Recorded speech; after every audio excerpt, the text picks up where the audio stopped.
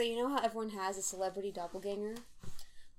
Sure. Yeah, like, people look at me and say, oh, you're Amy Adams.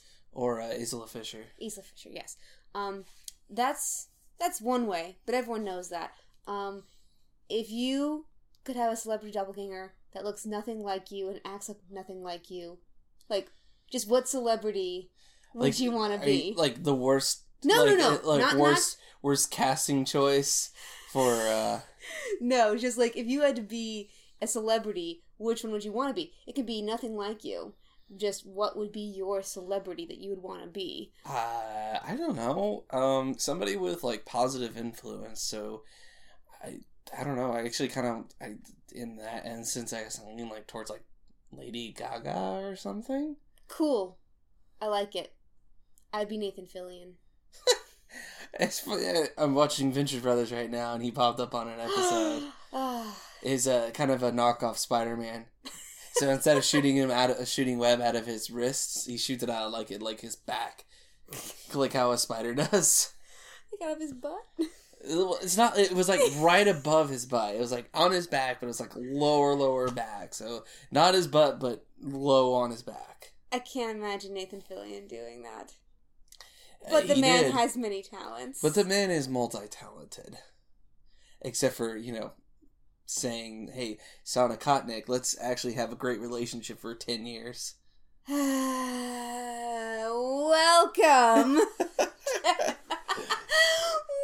Welcome. He's Aaron. She's Elizabeth. And we're married to the idea. Gosh. What a tragically cut short in all the wrong ways kind of show. Cut short in that it kept going, but they cut all the good plots 3 seasons before it ended. Well, I mean, at least it had more than one season. That is also very true. He is cursed, and I don't know why, to remain on television, and he's had movie roles. He's played plenty of movie roles. Dude, he's had other TV appearances besides Firefly or Castle. I watched Slither solely because you told me Nathan Fillion was in it, and I don't care 2 shits about horror movies. But it was also directed by James Gunn. I know, there are many good reasons to watch it. And Jenna Fischer's in it, who's James Gunn's wife in real life. As far as horror movies go, things I will never watch. However, we were at the movies recently, thank you Movie Pass, and we saw a trailer for a movie that you had seen before that looked really, really cool, starring Jim from The Office. Oh, no, I haven't seen it, but I'd seen the trailer before. What is it called? The premise of it, from what I can tell, is that this family lives in absolute silence. No one makes any noises, talking, knocking things against each other, so they've made an entire life where they walk real quietly because of the way that they wear shoes. They play board games, but only with, like, soft felt pieces, so there's nothing ever knocking against each other. And when they actually make a noise in the trailer, something goes wrong, and you realize they have to be quiet because of this thing, and I have no idea what it's about, but I am a sucker for a good conceit, kind of like The Artist. Concept? No, conceit. I'll look it up later, but the idea that there's a gimmick that can be used really well, like the silence in black and white in The Artist. Okay, so, yeah, like, in other instances of, like, a good concept, you could even say, like, Get Out would be a good concept. How, in my opinion, Saw, in its essence, without all the torture porn, is a good concept. But then what's the point of the movie if not for the torture porn? What are the point of the 7 sequels? Yeah, well, see, the thing is that I'm a more of a purist fan of that. Like, I like the concept of it. Even like The Purge. Like, The Purge had a good concept. It just was weirdly executed. It wasn't poorly executed, but it was weirdly executed. Go straight black comedy with that. But there was no humor in that movie. No, but I get the feeling that someone else is going to take this concept and run with it in a different way. There's going to be people who are like, I'm going to smoke pot all night. Like, what is during the Purge? Oh, yeah. Why does everyone commit violent crimes? Does no one rob banks? Does no one just try? pot. Yeah, it's like I'm gonna drive the wrong way down the street. Oh, that would be a hilarious movie. No laws to break. It'd be a parody of The Purge. Like, I want to see someone almost like a Leslie Nielsen straight man from Naked Gun, it's The Purge, and he's like, all right, I'm gonna go loiter.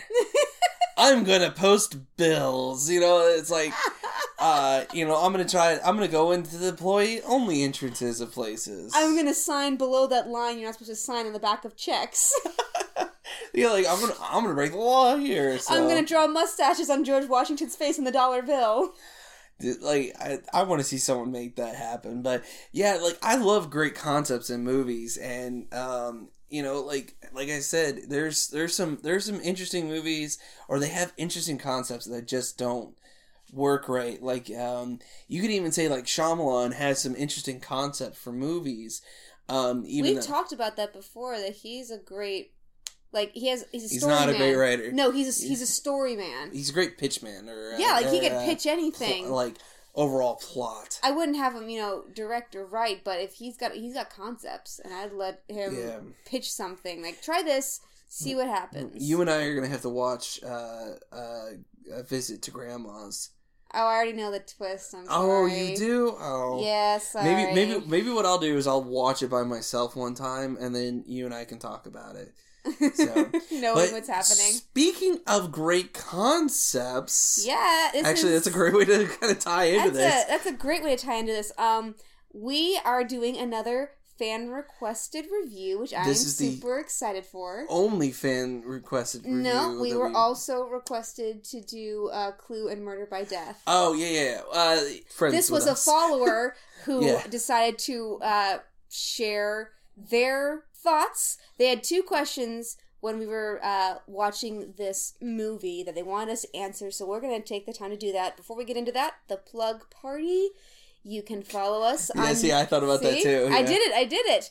Married to the Idea on Facebook, Married number 2 the Idea on Twitter, Married to the Idea Reviews at gmail.com.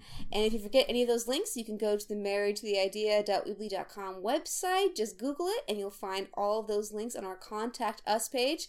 It's also been updated since we're now in Season 2, with links to every episode from Season 1 in case you want to catch up and see what you've missed.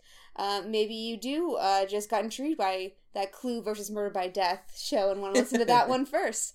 But let's get on to it. We were requested to watch Explorers, starring River Phoenix, Ethan Hawke as a bunch of kids who get messages in their dreams that lead them to build a spaceship. Hey, speaking of The Purge, Ethan Hawke.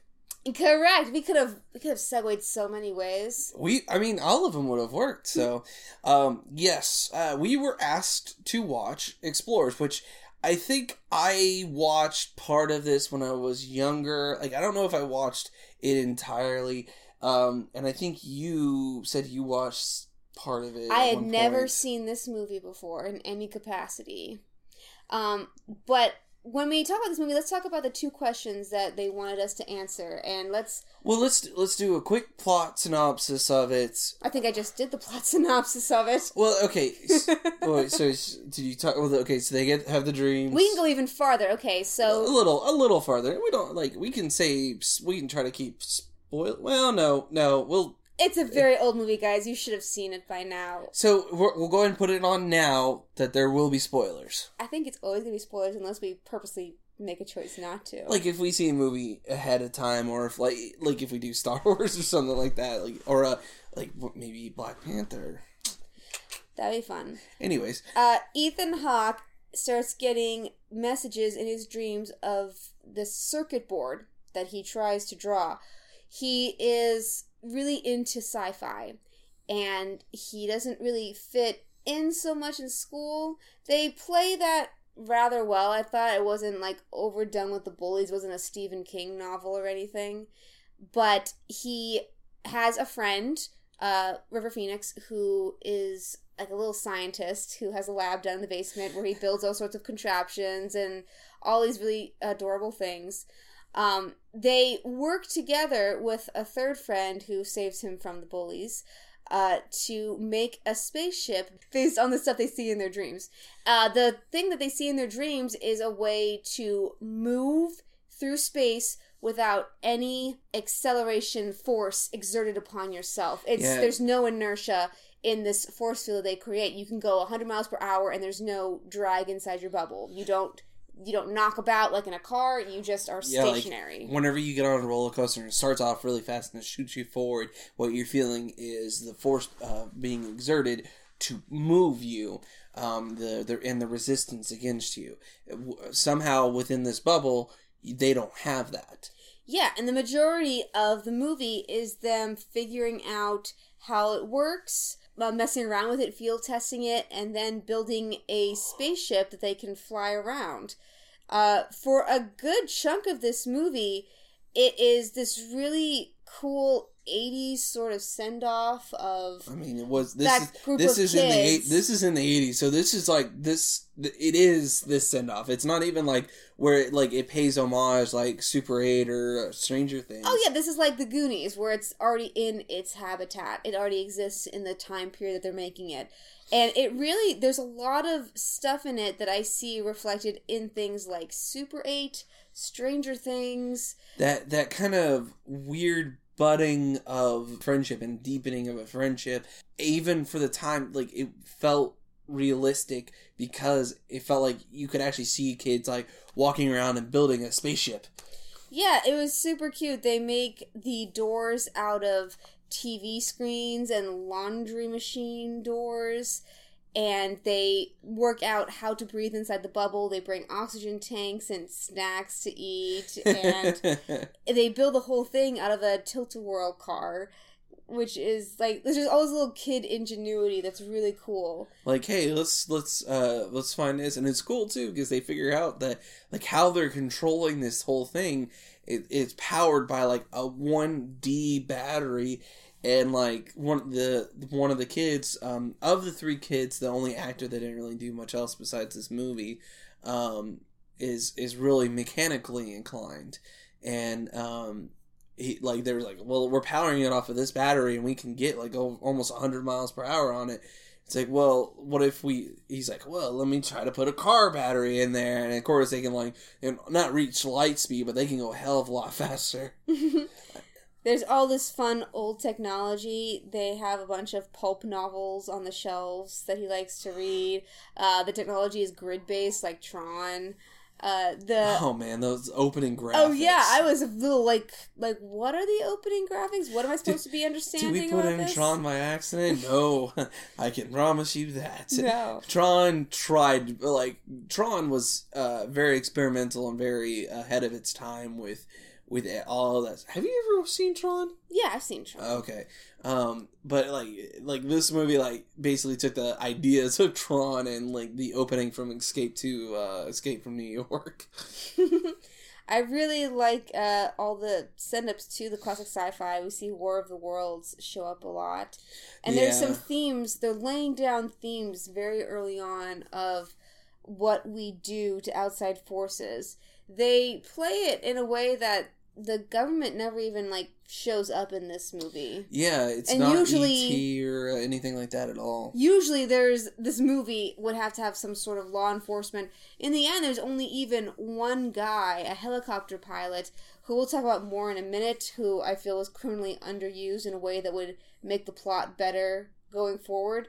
But honestly, I think what we really want to talk about is the third act structure and tone change, and I think we need the questions for that, because when I read these questions, I'm like, yeah, absolutely, without a doubt, these make perfect sense. So, the person who suggested this is Nick of Nick and Greg. They do a video blog. He's been a pretty loyal listener for us. So shout out to Nick and Greg. Nick asks, when you get onto the alien ship, Greg and I have always felt like the plot takes a silly, unnecessary turn and becomes really absurd. The first question is, do you guys agree? And 2, what would you do different?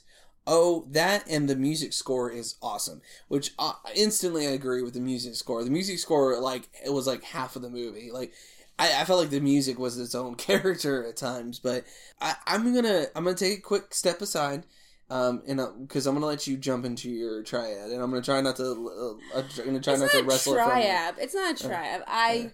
That's what I'm trying to say is before you jump into this, let me get across my points. I thought you were saying I'm going to step out now so Elizabeth can take a turn. No. I have some thoughts that I know that are actually completely different from yours. Not saying that we're two opposing ideas. I want to hear them. Tell me them. If you look at the director's body of work, how silly it gets makes sense. The director, Joe Dante, which if that name sounds slightly familiar to you, he has directed some very big name things, but I like to call into two of his works. One that's extremely well known and one that's not very known at all. His first piece of work that kind of shows why I kind of not necessarily expected this, but it makes sense to me, is the first one is Gremlins. He was the director of Gremlins. He is in like that zaniness, but that weird zaniness that's still kind of based in reality, almost like a real life cartoon in a way. You see that in that, and then actually, the much lesser known, he did a segment for The Twilight Zone. He did the segment for when the boy has the powers, which at a certain point goes from being extremely grounded in reality to extremely far-fetched. So you can almost see, like, look at this segment and then look back at this movie and go, oh, I'm pretty sure the movie came first, but the segment is very indicative of how, because at a certain point, the main characters go to a house and it's like they're in a cartoon. A very strange, unsettling cartoon. Didn't he also do Little Soldiers? Possibly. The one that was, like, trying to be Toy Story and was not, and was real freaky. You'll have to look up his profile and see if it's in there, because I'm not remembering the correct name. But it stars a bunch of toys that come to life, and it's not Toy Story, I swear. There's this movie called Toy Soldiers, but that's not it. No, you're just going to have to look through his filmography. Anyway, you're right. There is that sort of zany wackiness. Wany zackiness that I would definitely expect from him. Yeah, see, he's such an interesting filmography, because he also did Inner Space, which is one that's really out there. He did The Hole? What? Is this the one I'm thinking of? No, that's a completely different movie. Sorry. Have we reached that point in culture where there are no new movie titles and we're just repeating the same ones over and over and over again? He directed 2 points of Police Squad. Wow. Or 2 episodes of the TV series. But then, yeah, he did Gremlins, he did Explorers, Inner Space, Amazon Women on the Moon, The Burbs, which I completely understand, Gremlins 2... Erie, Indiana, which we may have to watch a little bit, because that's such an interesting... Small Soldiers. Yeah, you're right. He did direct that.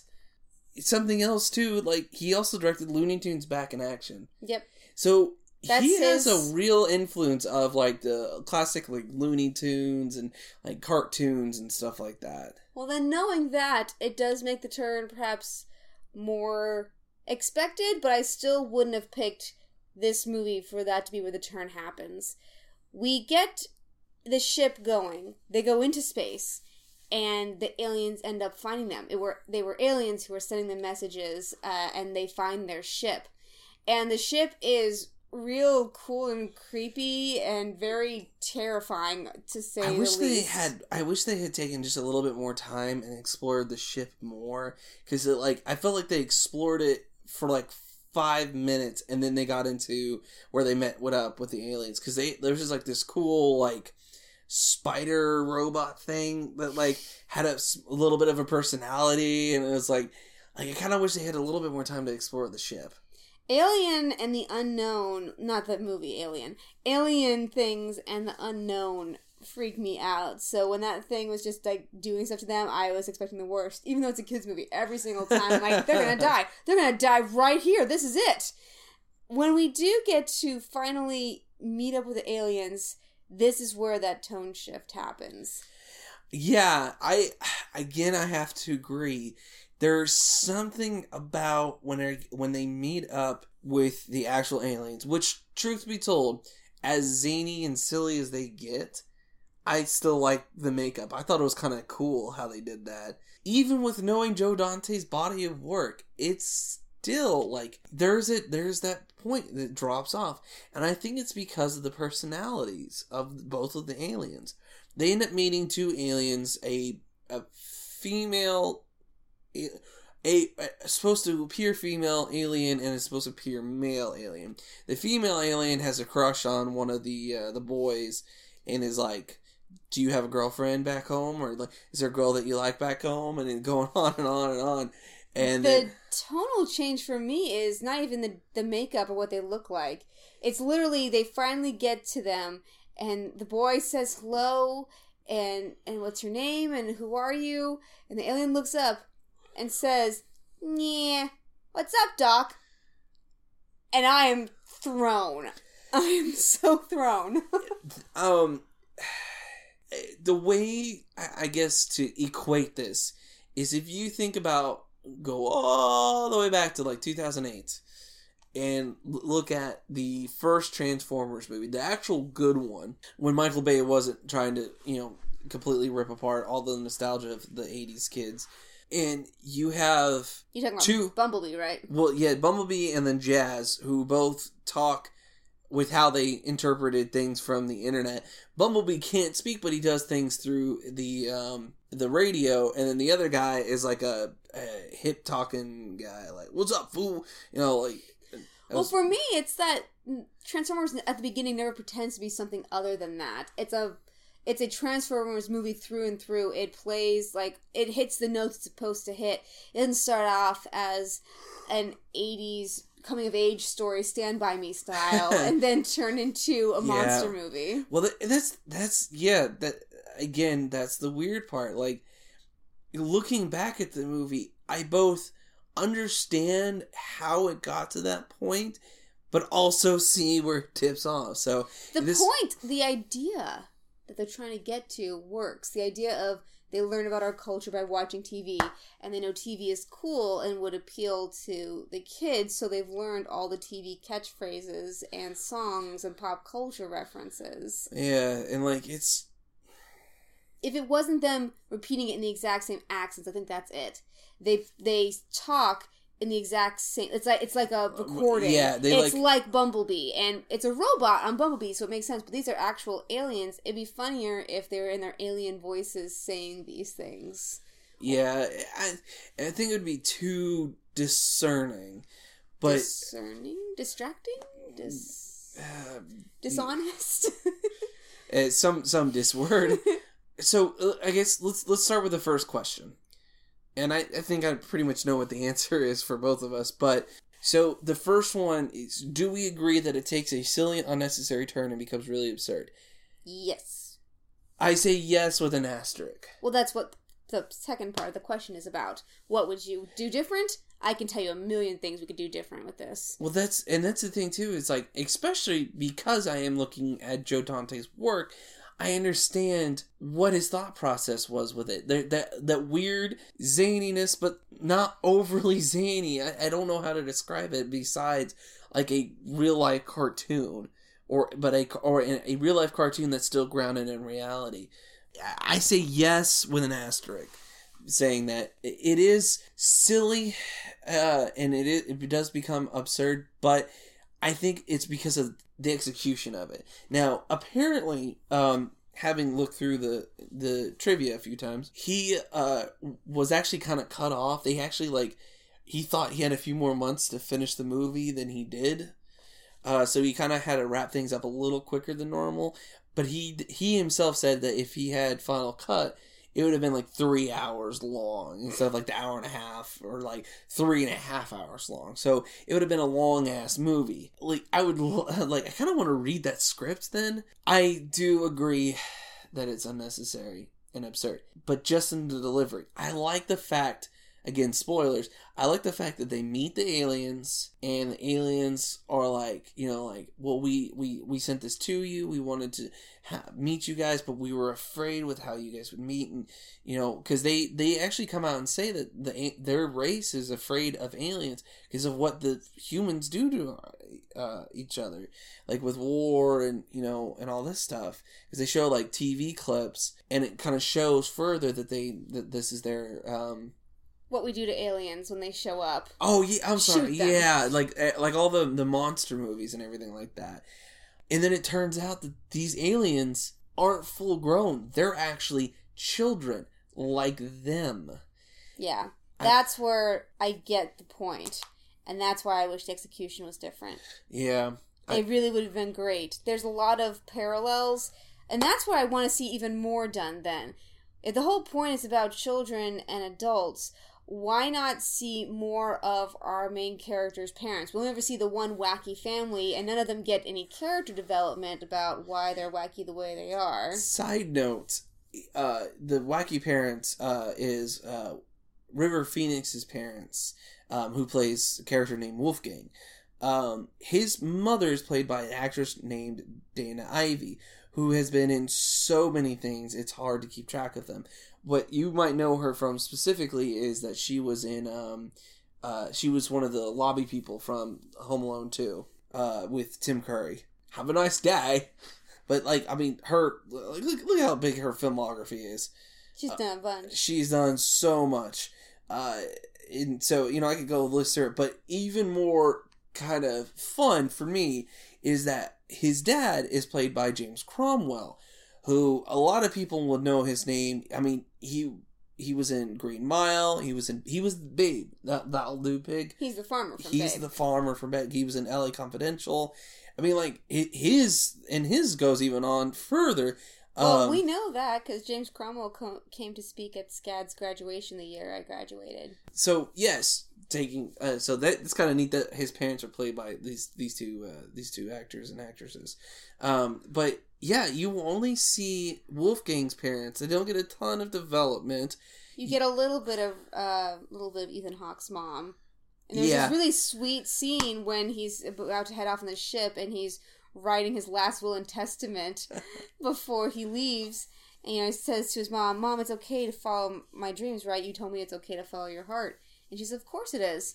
And then she leaves and he says goodbye to just an empty door. And there's this really, again, the whole poignancy of the beginning 2/3 that is sorely missing from the last. In fact, I would actually say it's when they get back to Earth, everything settles back into that normalcy. Yeah, it's that weird, fourth of the movie, or however you want, whatever fraction you want to break it up into. The denouement. The denouement, when it breaks off and they get out of the Earth's atmosphere and go onto the ship, there's a part where it's you get to a point and it has this zaniness, and then once they leave, it gets back and it settles back into that groove that they had. They skipped out for a little bit. They had a weird third quarter, but brought it back in for the fourth quarter.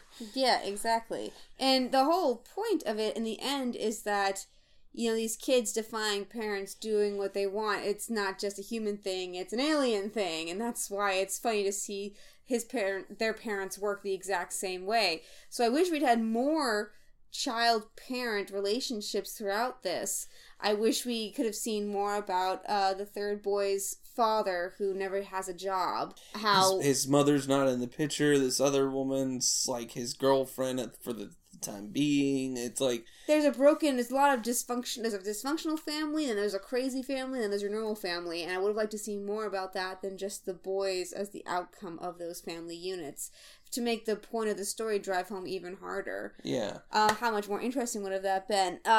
You could have even done something on young versus old beyond family. This helicopter pilot who starts searching for the UFO that he sees one night, he finds one of the kids, tracks him down, and it turns out that he had these dreams when he was young, which we learn in a quick sentence in a quick scene. Then he finds the kids, chases them down, and when he actually gets to the spaceship, he doesn't try to stop the spaceship or anything. He just smiles "You go, kids!" And that's That's a lot to throw in a character you introduce and only have on screen for 3 to 5 minutes, maybe introducing after the second half. Be like, oh yeah, and then there's this helicopter pilot who is also receiving these messages and never knew what to do with them, and he wants to take the kids and wants to get on the ship. No, he just wants to congratulate them, and then you never see or hear from him again. And there's something really fun about that. You could have done this whole childhood innocence, imagination is the key, all of this stuff. Some sort of belief system, and in the end it's just like, no, he could have done it and he didn't, so bye. I feel the same way about the girl that he likes. Yeah, the way they handled that situation was really kind of strange, because she ends up seeing them land, or like she sees them come out of the sky, or like somehow has a dream of them coming out of the sky. And then she sees them land and crawl out, because they end up landing in like a lake or something like that. And they end up crawling out of the lake, and they're just standing there. And you see her like in the background at one point, and she just like turns around and kind of runs away a little bit. And then the next day at school, she's like, have a nice trip.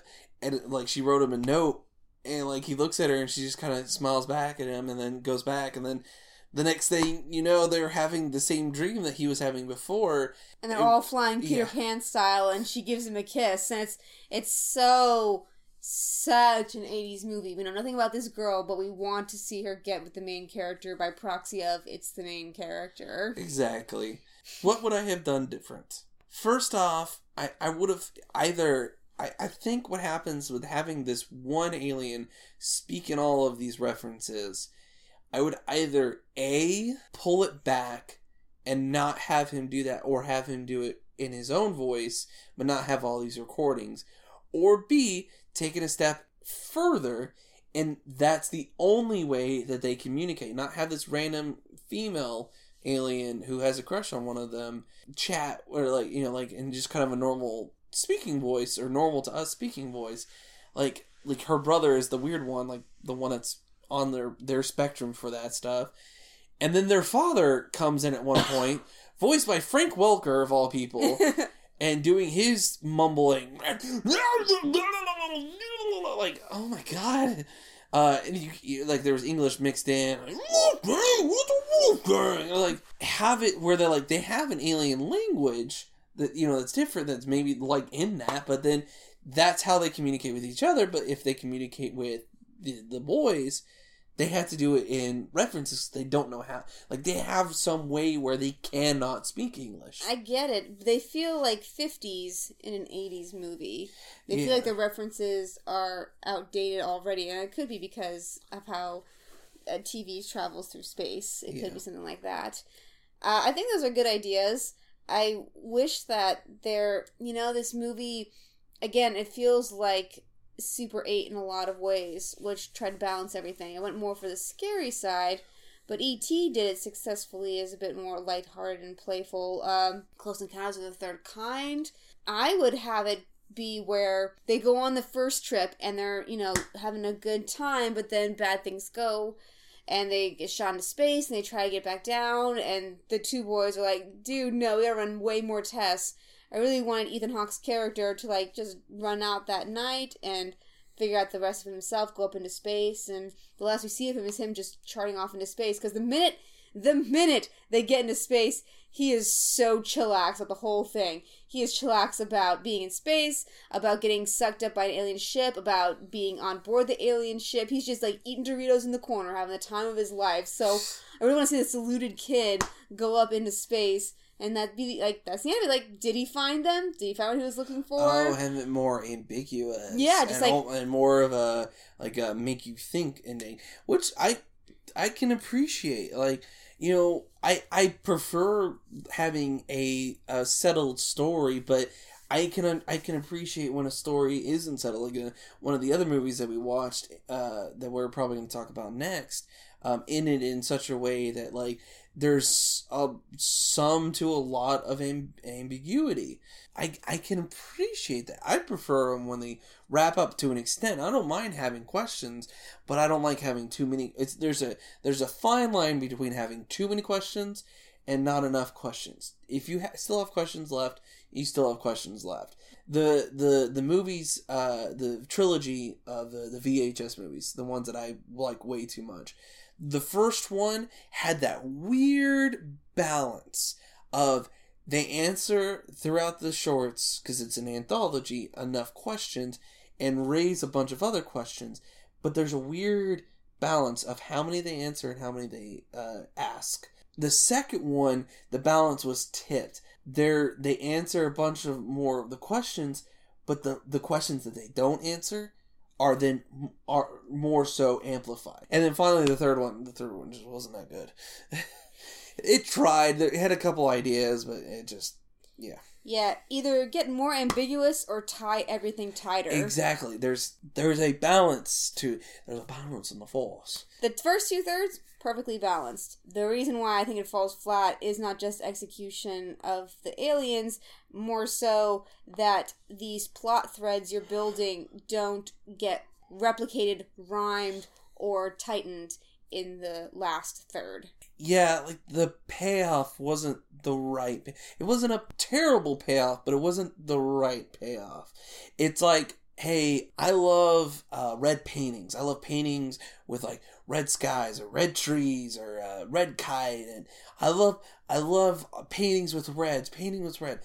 Man, I need to get her a birthday present. What am I going to get her? I'm going to get her a purple painting. That's not exactly wrong, but it's not right either. You know, it's like they missed it. Not by a lot, but they missed the mark. Yeah, you either have to change more in the first 2/3 or change something in that last third, because right now they're just sailing past each other. Yeah, like ships in the night. And, you know, Joe Dante has a way of getting the zaniness out in a much better capacity. He's got other movies. I know people shit on Back in Action, but if you look at it comparative to Space Jam, that is so much more of a Looney Tunes movie. Space Jam, as much of a place as it holds in my heart, is not a Looney Tunes movie. It's a animated sports movie with Michael Jordan, and Bugs Bunny happens to be a character type thing. I have a sweatshirt that has Come On and Slam and Welcome to the Jam on the back of it that I designed myself. That's how much I love Space Jam. Space Jam is not a good Looney Tunes movie. That's the reason why it's called Space Jam, not Looney Tunes, Space Jam. But Looney Tunes Back in Action, again, directed by Joe Dante, has that zaniness that a Looney Tunes movie would need. The chase through the freaking Louvre? Yeah. That was awesome! As someone who appreciates art, as someone who appreciates Looney Tunes, and then, you know, cool concepts for... you know, the stuff like that, and the space battle, that was cool too. Like, So what you're saying is Joe Dante shouldn't have directed this? No, because he did it well in Gremlins. Yeah, exactly. If he can do it in Gremlins, he should have been able to do it here, but he did not do it here.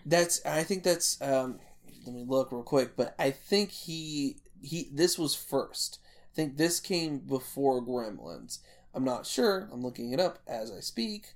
I think this has a lot to do with how he plays that zany. That zany is not supposed to be charming. That zany is supposed to be off-putting and terrifying. It actually, Gremlins came first, a year before Explorers. That's what I'm saying. He does Gremlins, he does The Twilight Zone, both of which are off-putting in all the right ways. And then he has to go make Explorers. And it feels like he's playing the part in these first 2/3. I know how to make a movie about a coming-of-age story. I'm going to make it grounded in reality. I'm going to talk about the science of it. We're going to talk about computer jargon. Kids are going to learn what force means. We're going to build a spaceship. We're going to talk about the practicalities of this, and we're going to do it. We're going to show kids being bullies and jerks. We're going to show families that could be It's dysfunctional. far too grounded. It's far too grounded for too long of the movie to then turn. But, you know... I agree with that, but at the same time, this is essentially a movie about kids who get dreams about how to build a circuit board that creates a bubble that has no force. Granted, this still is just grounded in reality enough, but that's still a pretty out there concept. Yeah, but he's playing the unease all the way up until that last third. The unease of this bubble, which can, if you don't handle it right, damage a lot of things really badly, can suck up people, can go straight up or straight down. All these bad things. Blow through books and, like, bounce around. And yeah, it's flubber. It's a spherical flubber. So, for me, like, he does, like, these little hints, and that's why I wish the last third was more terrifying, more ambiguous, more unsettling. Yeah, like, he plays it along the zany route, which, again, I understand, and I understand his thought process with it, but he has other options that would have worked better. He could have done more terrifying, where they get on the spaceship and it was a trap the whole time. Yeah.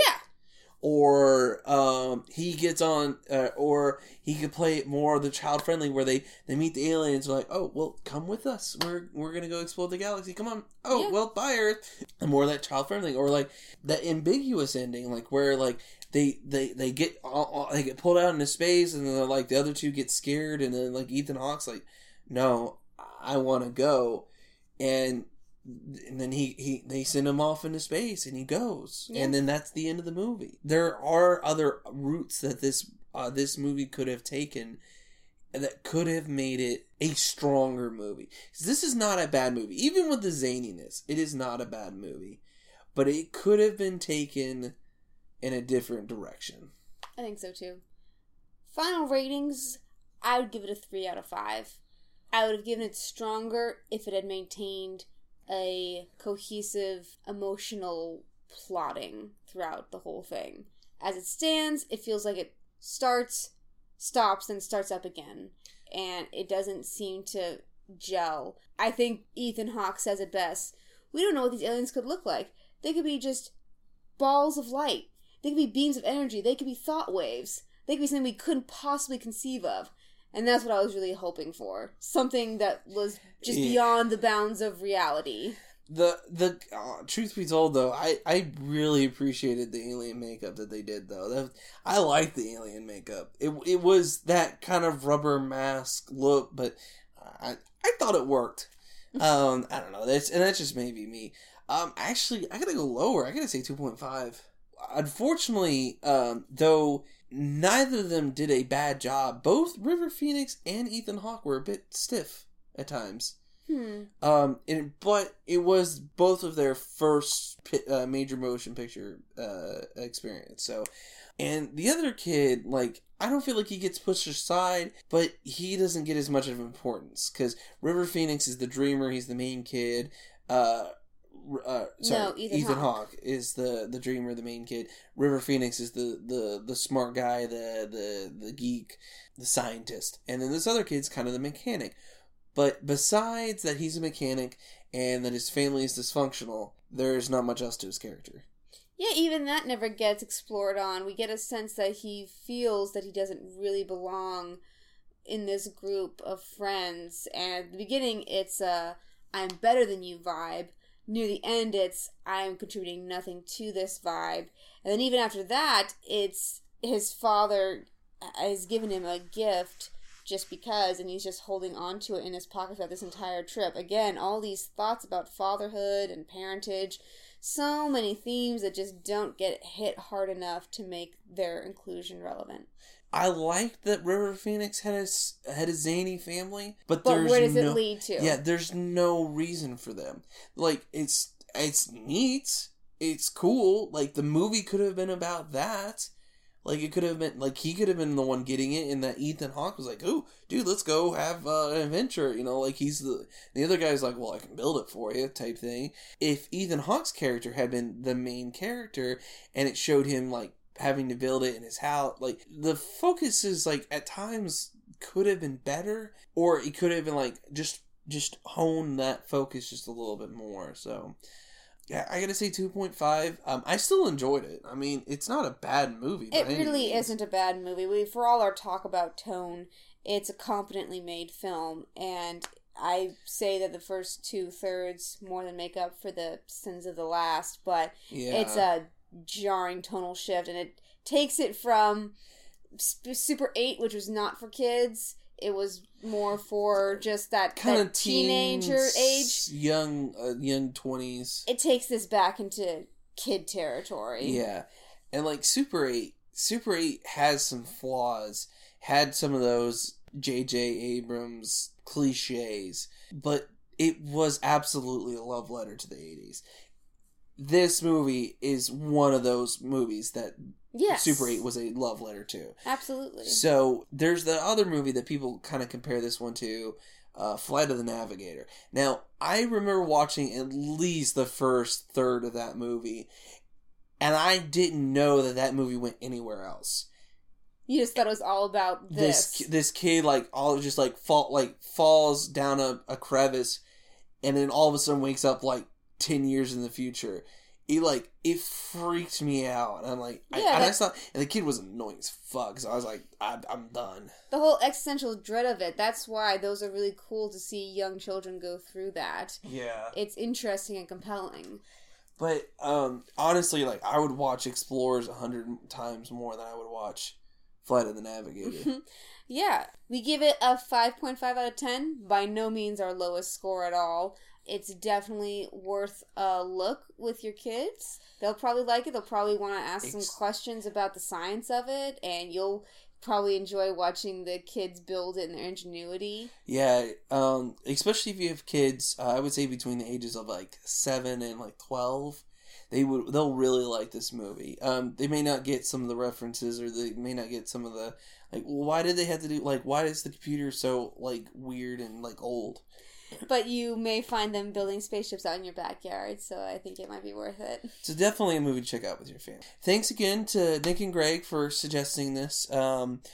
We actually had a lot of fun being able to do this. So please send in your suggestions. We are absolutely always open to hearing what you guys was like. Hey, what do you think about this movie? Or, hey, you've already talked about this movie, but have you thought about this? We're always open to we watch film theory and game theory, and we watch well, what about if you looked at it this way? We love that kind of stuff. We eat it up.